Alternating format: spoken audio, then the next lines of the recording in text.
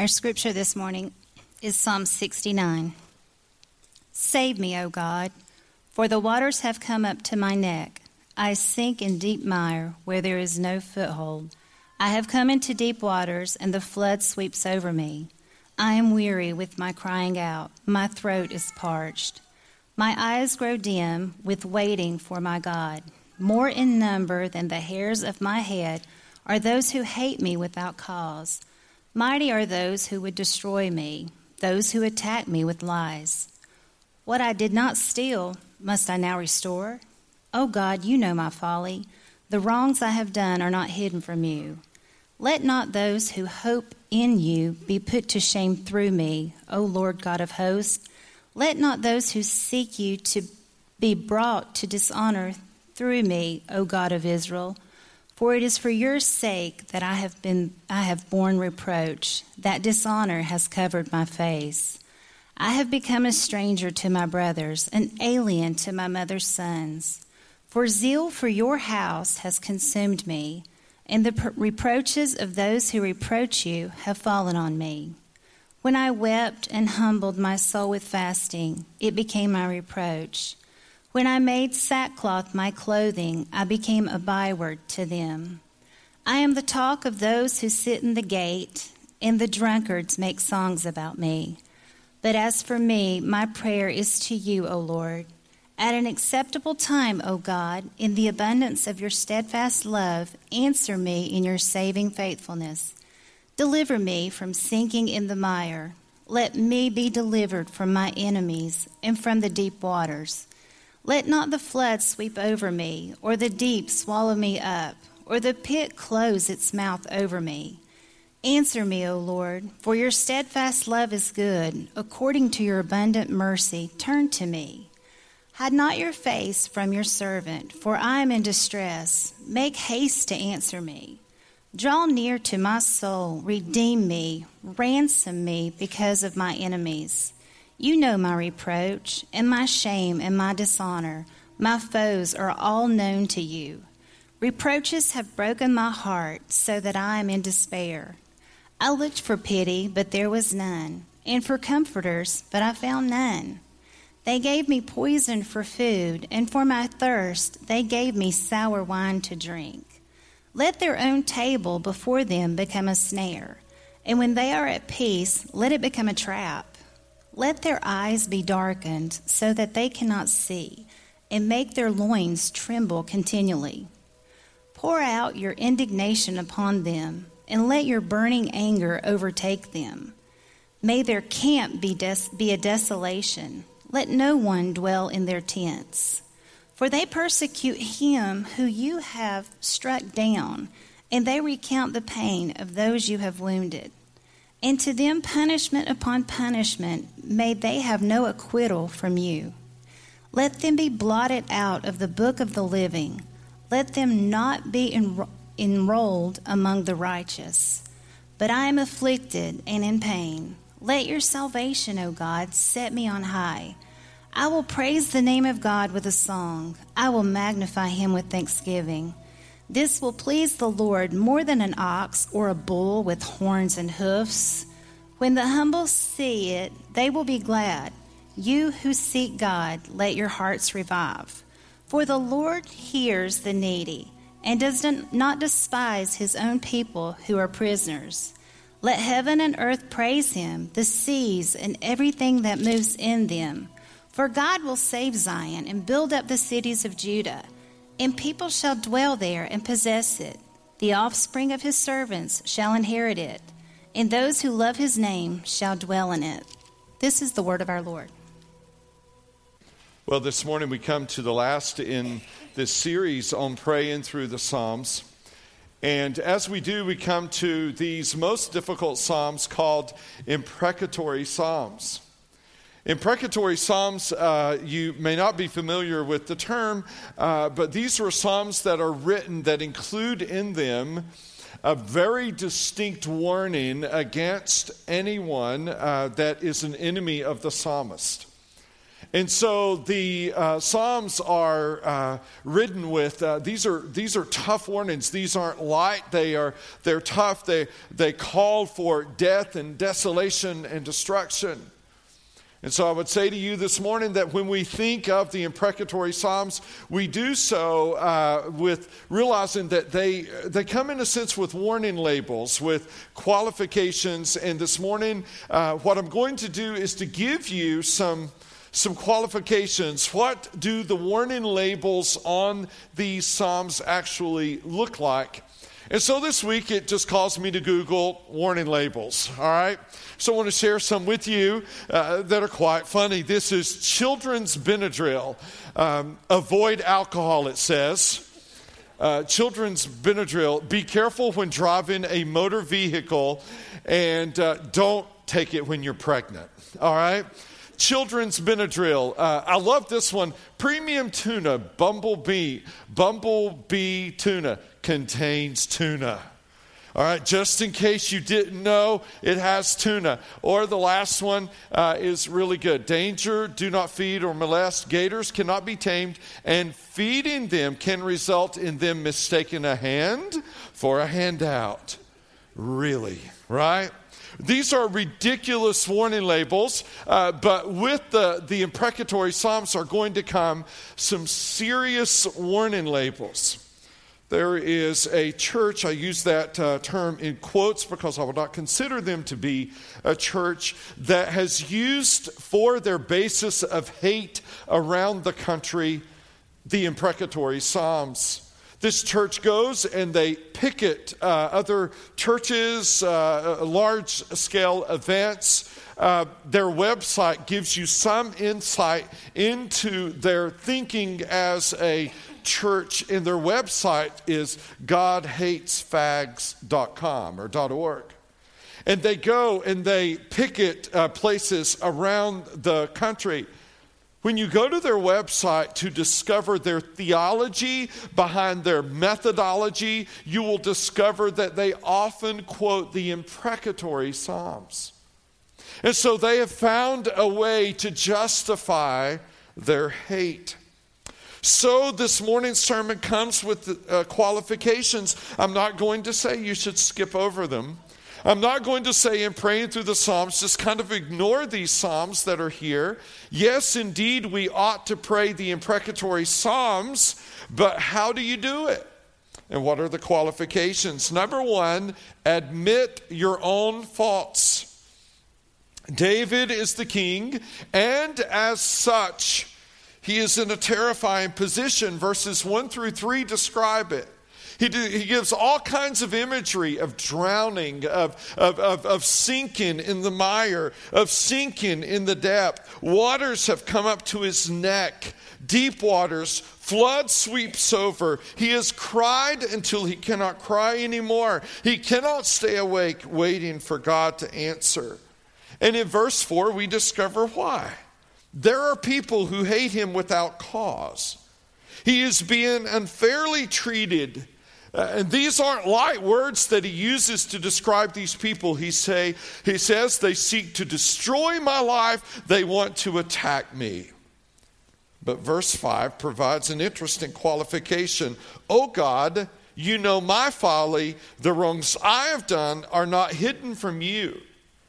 Before David begins to pray for God to take care of those who are coming against him, he sees his own sin, his own sinfulness. And he knows that God knows him better than anyone. And God sees his sin too. Now, this whole idea then of acknowledging our own wrong is addressed in Judges, or in Matthew chapter 7, verse 1. It is one of the most often misquoted, misunderstood verses of Scripture. Judge not, that you be not judged. For with the judgment you pronounce, you will be judged, and with the measure you use, it will be measured to you. Now we read that and then we say, well, everybody ought to be able to do anything they want. No one should judge until Jesus illustrates it. Here's what he says. Why do you see the speck that is in your brother's eye, but do not notice the log that is in your own eye? Have any of you ever had something in your eye? Yes, tiny thing hurts a whole lot, doesn't it? A speck in the eye is quite painful. Or how can you say to your brother, let me take the speck out of your eye, when there is a log in your own eye? You hypocrite, notice this. First take the log out of your own eye, and then you will see clearly to take the speck out of your brother's eye. Jesus is addressing the posture, the attitude that we have when we come to a situation with someone else who has sin in their lives. Acknowledge your own sinfulness first, but don't stop there. He clearly says once you get the log out of your eye, help your brother get the speck out of his. It is our job to notice, to care enough to speak and take care of the sin that might be in someone else's life. But not to do so unless we realize that in us is a sinful nature.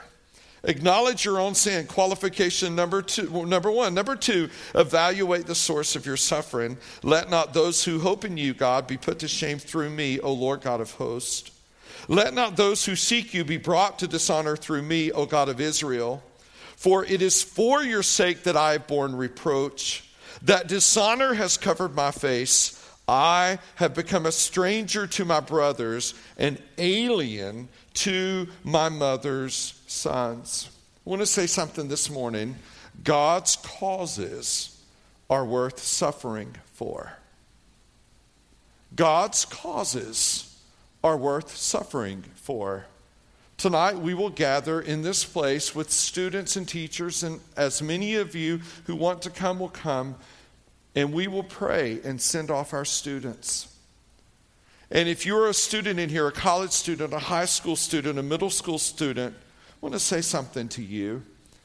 If your faith doesn't get you in trouble, then either it doesn't exist, or it is not out there near as it ought to be. If your faith does not capture the attention of others who aren't living for God, then there's not a clear enough distinction between you and them. There are some things worth suffering for. It means on the team that you play on, you won't laugh at their racist jokes. You won't find their dirty jokes funny. And when you don't, you may be laughed at. You may be derided. You may be mocked. That's worth suffering for. It really is. I know that we live in a culture that protects kids at any cost. I understand that there's been a major cultural shift. What many of you know, but some of you may not know about me, is how I grew up. I grew up in the strictest of settings. By the time I had gone to college, these are things I had never done. I had never gone to a movie theater. I had not listened to secular music. I had never worn a pair of shorts, only long pants, jeans, or otherwise. I had never been to a ball game of any kind, football, basketball, whatever it may be, never. These things I had never done. Why? Because as I grew up, those were considered to be sin. Fair and square, they were sinful. Imagine 6th grade and on, I mowed about 6 yards in our neighborhood with jeans on. I did. Our family went to Myrtle Beach once. I got in the ocean with jeans on. No lie. In the swimming pool at our hotel with jeans on. Yes, that's a heavy deal. No lie. And I would say to you that it isn't an exaggeration that every single week at school I was made fun of. Every week. Words. Things said. Because I was different. Because I did not act like or talk like everyone else. Now, I want to say a word to parents. And perhaps this is so countercultural today. Sometimes I think we rush in to save our kids from any kind of difficulty that we rear thin-skinned, emotionally weak children. And while there's no place for bullying, and there's no place for many of the things that happen to me, I will never forget my refusal to read a book that morally I did not agree with. And my teacher putting me out as a 10th grader in the hallway alone to read my book while the rest of the class, this happened for weeks, read that book. I sat out there. Students walked past wondering why I was reading A Tale of Two Cities and they were reading another book. Was that the right thing for the teacher to do? No.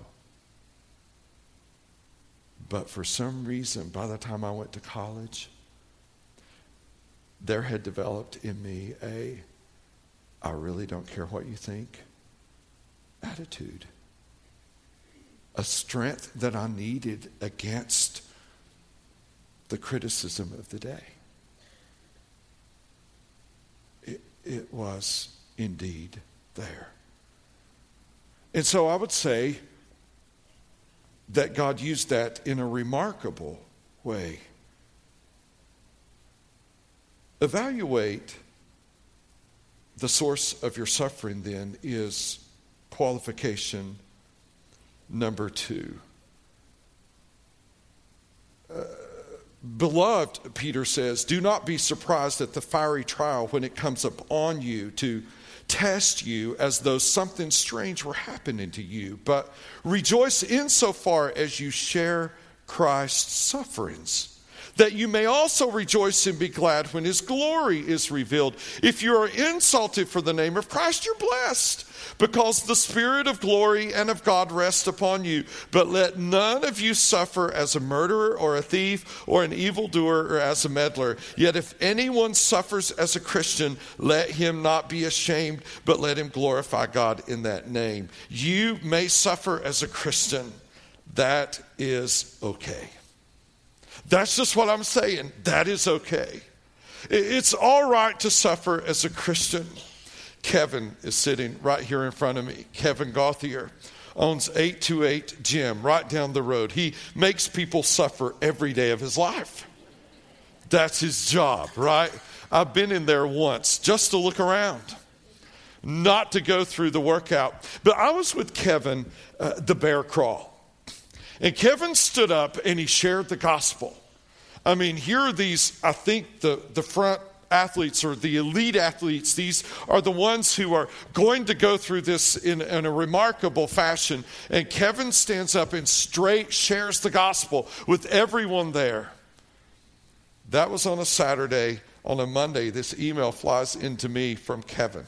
Why? Well, one of the runners who was there emailed him to say, great course, great setup, great organization, just applauding him on all of these things. But he said the most difficult thing I endured was the tent revival beforehand. He said, God did not help me through that course. I made it through the course because I worked out hard. What is Kevin experiencing? Suffering for the cause of Christ. Peter says you can suffer for the cause of Christ, or you can create your own suffering. And the list, like when it starts out, I'm pretty good with it. Let none of you suffer as a murderer, check. Thief, check. An evildoer, kind of vague. Maybe I could check that. Meddler. Peter, how did you go from murderer to gossip in one sentence? We create that. We can create suffering for ourselves. Look at verses 9 through 12. David says, for zeal for your house has consumed me, and the reproaches of those who reproach you have fallen on me. When I wept and humbled my soul with fasting, it became my reproach. When I made sackcloth my clothing, I became a byword to them. I am the talk of those who sit in the gate, and the drunkards make songs about me. God, I'm doing your work, and people are laughing. So what is qualification number 3? Appeal to God's character. All right, so acknowledge your own sin. Acknowledge your own faults.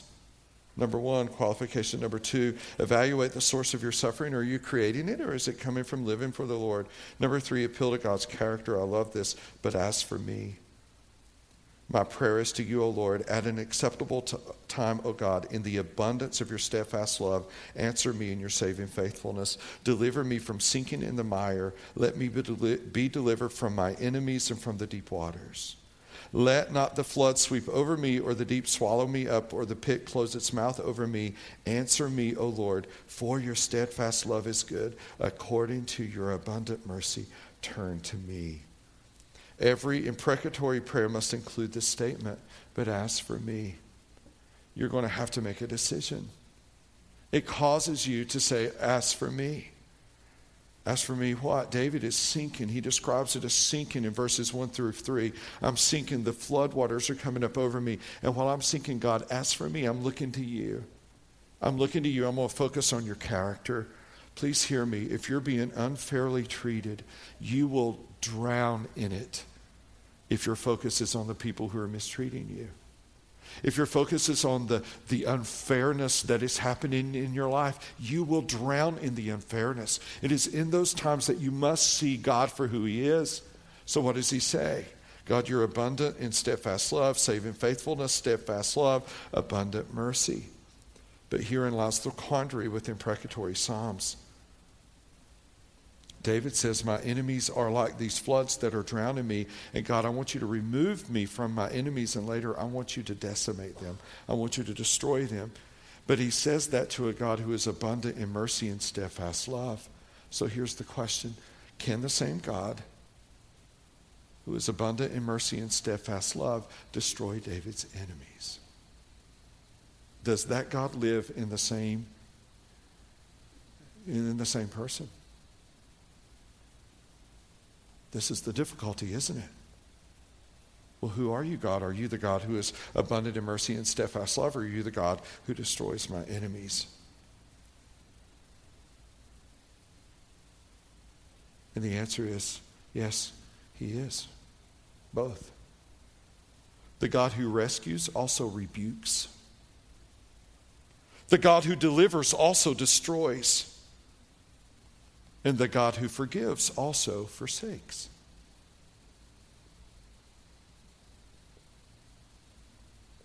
That is the truth. Well, the context then comes to bear. David is a king. He is a king of a theocracy. God is in charge of Israel. We are a democracy, right? The people vote here. Not so. Nobody elected David. God chose him. He is a king, and as a king, he is praying for the protection of his kingdom. But not his kingdom, but God's kingdom with a big K. So, no kings in the room today, right? We're not kings. How do we apply this? How do we pray? So, I want you to listen to me, especially you men. Listen up. This is where you as fathers and husbands have a God-given hefty responsibility to cover your wife and your children in prayer. This is where God's kingdom that he has established and working through his church and working through your family, there is no one else to stand in the gap for your wife and for your children. You are it. You are it, men. You are it. God has designed you, Ephesians 5, to protect and provide, to nourish and to cherish. That responsibility does not belong to anyone else in God's design. It is yours. It is mine. At the end of my life, when my life is assessed by God, number one, how did I love my wife? Number two, how did I love my children? Not how much money did I put in the bank, not how much approval did I get from people, not how well did I figure this out, not what books did I write, not how many sermons did I preach. No, at the end of my life, God will look at me and I will be accountable for the husband I was and the father I was. That's where the chips will fall. That's what matters most. And so I am required to pray in a protective way over my wife and my kids. And I have done that. I have prayed more than one imprecatory prayer for a young man who wanted more than he ever should have wanted from my daughter. I have. I have prayed more than one imprecatory prayer for would-be friends of my children. I have. Why? It is my job to stand in the gap as a husband and dad. We live in a feminized culture that has feminized men, taken away our responsibilities. But Scripture is not yet to do that. It isn't going to. Men, this is a hefty responsibility. As pastor of this church, on more than one occasion, I prayed bold prayers against the enemies of your souls. I have. It's my job. Verse 6 says, "Let not those who hope in you be put to shame through me, O Lord God of hosts." There are clear enemies of the cross, enemies of God's work in your life, enemies of God's work in my family's life. However, if I fail to consider qualification number 4, then I'll go off track in a hurry. Remember Jesus' sacrifice. Look at this, verses 19 through 21. You know my reproach and my shame and my dishonor. My foes are all known to you. Reproaches have broken my heart so that I am in despair. I looked for pity, but there was none, and for comforters, but I found none. They gave me poison for food, and for my thirst they gave me sour wine to drink. I teach Old Testament at Montreat, and we just talked about this. We have a remarkable gift in the Bible. It's an amazing gift. Like, if you study how it got to us, it's mind-blowing. In 200 BC, somewhere in that period, a group of scholars got together, 70 of them. It's called the Septuagint for that reason. And they took the entire Old Testament and translated it into Greek. It's an amazing gift. You say, Jerry, how so? Because the New Testament was written in Greek. And it was the same Greek that was 200 to 300 BC, same Greek of the New Testament. So how does it help study? Well, you could take words from that Septuagint, that Greek copy of the Old Testament, and you can compare those with words from the New. And when you do, you find parallels. It connects the Old with the New linguistically in a remarkable way. You can find parallels. And so indeed, that is what happens in Psalm 69. In Psalm 69, there are two words that show up in Matthew 27. And the two words are poison and sour wine. In Matthew 27, those two words sound like this. What's happening is that Jesus has been brutally beaten and he is taken now to the cross. And they put the beam on his back, but it was too heavy. He was just so beaten down. It was too heavy. And he couldn't carry it. And as they went out, they found a man of Cyrene, Simon by name. They compelled this man, meaning Simon didn't want to do it, to carry his cross. And when they came to a place called Golgotha, which means a place of the skull, they offered him wine to drink mixed with gall. Wine to drink mixed with gall is poison for food, sour wine to drink from Psalm 69. But when he tasted it, he would not drink it. David, who is writing the psalm, who is bearing reproach, who has enemies for no reason at all, who is king of Israel, prefigures the King of Kings, who bore your reproach and mine, who for no reason at all of his own. No reason at all of his own went to the cross. Not one single solitary thought did Jesus have that merited crucifixion. Definitely not a deed. It was your thoughts and my thoughts and your deeds and my deeds. Look at this. The cross is where God's justice and man's sin meet. Look at verses 7 and 8. We'll review. For it is for your sake that I have borne reproach, that dishonor has covered my face. I have become a stranger to my brothers, an alien to my mother's sons. All right, so let's go to the cross now. When Jesus is hanging on the cross, his mom is there, but none of his brothers are. Why? They didn't believe in him yet. They did not believe. That's why from the cross he looks and asks John to take care of his mom. His brothers don't believe. This was predicted right here. I become a stranger to my brothers, an alien to my mother's sons.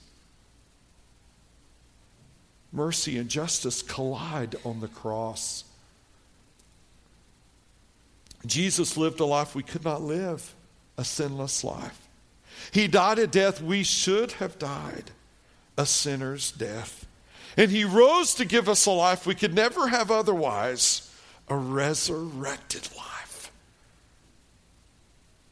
This qualification is huge when I am praying these imprecatory psalms. I must remember Jesus' sacrifice. I must remember that the sour wine and the gall that was offered him was mine to drink and mine to eat. I should have taken the cross on my back. I should have gone up the hill. I should have died there. I deserved all of that because of my sin. And when someone is coming against me, and when someone is my enemy, I must remember that when I was an enemy of God, through Christ, I was brought near by the blood of Jesus Christ. Amen? I, who was once far off, was brought near. I can never forget that. Regardless of the worst thing anyone ever does to you or does to me, it does not equal what you and I did to Christ by putting him on the cross. But it doesn't negate imprecatory praying either. And so the fifth qualification is pray with cautious boldness. Here's the prayer, verses 22. Let their own table before them become a snare. Let it become a trap. Eyes be darkened. Make their loins tremble continually. Pour out your indignation upon them. Let your burning anger overtake them. May their camp be a desolation. Let no one dwell in their tents. because they persecute, add to them punishment upon punishment. Let them be blotted out of the book of life. Let them not be enrolled among the righteous. This is hefty stuff. The judgment David calls down on his persecutors emphasizes the things that normally make life worth living: food and fellowship, a place to belong, one's faculties and strengths, the eyes, the loins, clearance from guilt, to be known and accepted by God. How can David pray these prayers? Because he is the king of God's earthly kingdom, Israel. So how should these prayers be prayed then? I think they're always prayed in a protective mode, number one. And number two, they're always prayed with God's kingdom in mind.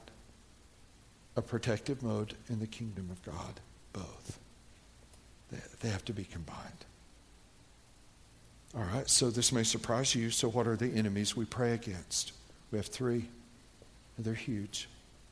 Enemy number one is your sinful nature. You woke up with him or her this morning.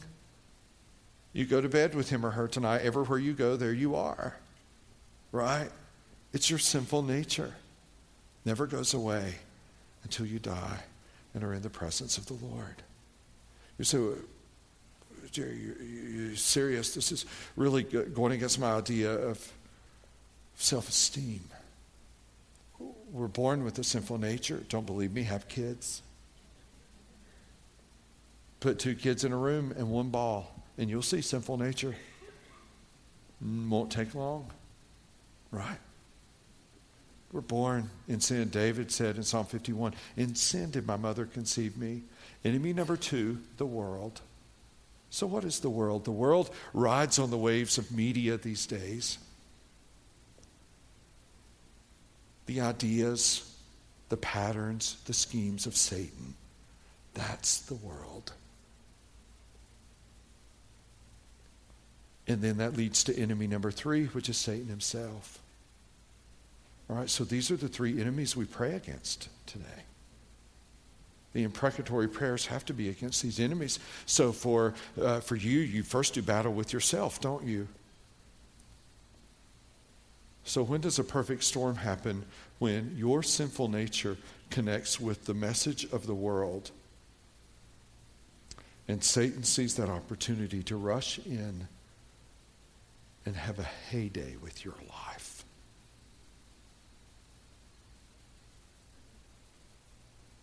A heyday. And you will do things you thought you would never do, and go places you thought you would never go, and say things you thought you would never say. I've said it many times: sin will take you farther than you intended to go, keep you longer than you intended to stay, and cost you more than you ever intended to pay. It's the danger, the risk of sin. So how do you pray? You pray against those enemies. You pray against them. This morning after the early service, this husband came up to me and said, "Pray for me and my wife. I've been looking at pornography. I've confessed it to her." My very next words to him were, "Have you shut down your phone, your point of access, completely?" He said. "No more access. It's gone." That's how you wage war. That's how you do it. Don't play around. Imprecatory prayers are for warriors. Men and women, teenagers, single adults. Well, how does David conclude the psalm? Believe it or not, after this sermon, we're going to sing a song. And you might wonder, what kind of song could you sing after an imprecatory psalm? Well, look. "I am afflicted and in pain. Let your salvation, O God, set me on high." Verse 30. "I will praise the name of God with a song." How could we do this psalm and not sing? David says, "I will praise the name of God with a song. I will magnify him with thanksgiving. This will please the Lord more than an ox or a bull with horns and hoofs." When the humble see it, they will be glad. You who seek God, let your hearts revive. For the Lord hears the needy and does not despise his own people who are prisoners. Let heaven and earth praise him, the seas and everything that moves in them. For God will save Zion and build up the cities of Judah, and people shall dwell there and possess it. The offspring of his servants shall inherit it, and those who love his name shall dwell in it. David the king says, I see a day when it won't be like it is today. I see a day when I won't have to pray imprecatory prayers. It was a few years ago that I was with a group of folks in Israel. And we had just finished taking the Lord's Supper in those beautiful olive wood communion cups that they had given us while we sat and looked down on the garden tomb, believed to be the place where they put Jesus when he had died. And as we're sitting there, all of a sudden we all hear behind us a language we can't understand, but a tune we do understand. Nigerians singing a song of praise in their tongue. The gentleman who was leading our time together said to us,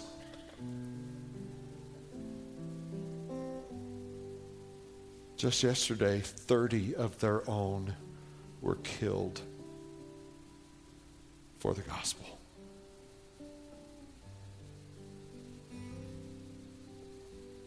And in light of that, with that as a backdrop, this is the old song that they were singing. Would you stand and let's sing it together?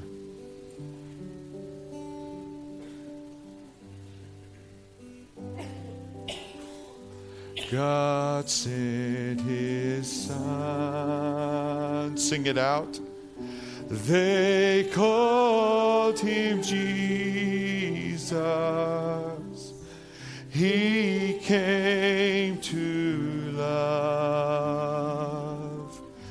heal and forgive.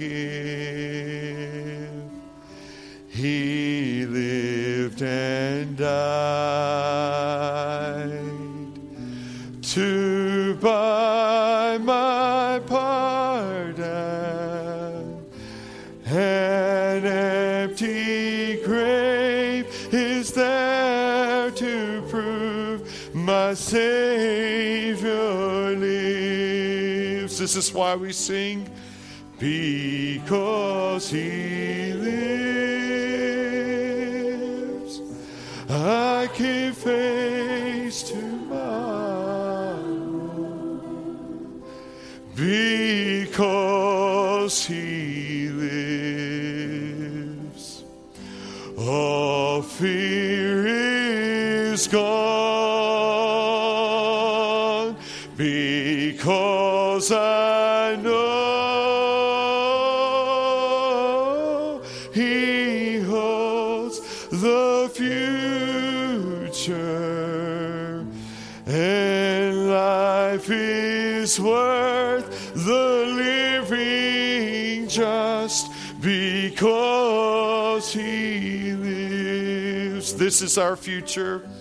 And then one day I'll cross the river, I'll fight life's final war with pain, and then as death gives way to victory, I'll see the lights of glory, and I'll know he lives. Sing it out, church, sing it out. Because he lives, I can face tomorrow because He lives. All fear is gone because I know He holds the future, and life is worth the living just because He lives. Because He lives. Sing it out. I can face tomorrow because He. That's beautiful. Sing it. All fear is gone because I know He holds the future, and life is worth the living just because He lives. Life is worth. Yes, life is worth the living just because He lives. Oh, Jesus, as we heard early in the testimony, we know your compassion by the cross, your power by the resurrection. And Father, we are coming together even tonight and going to schools this afternoon to pray against the enemy and to pray for your kingdom to come and your will to be done. And we join David and others who have done so for years.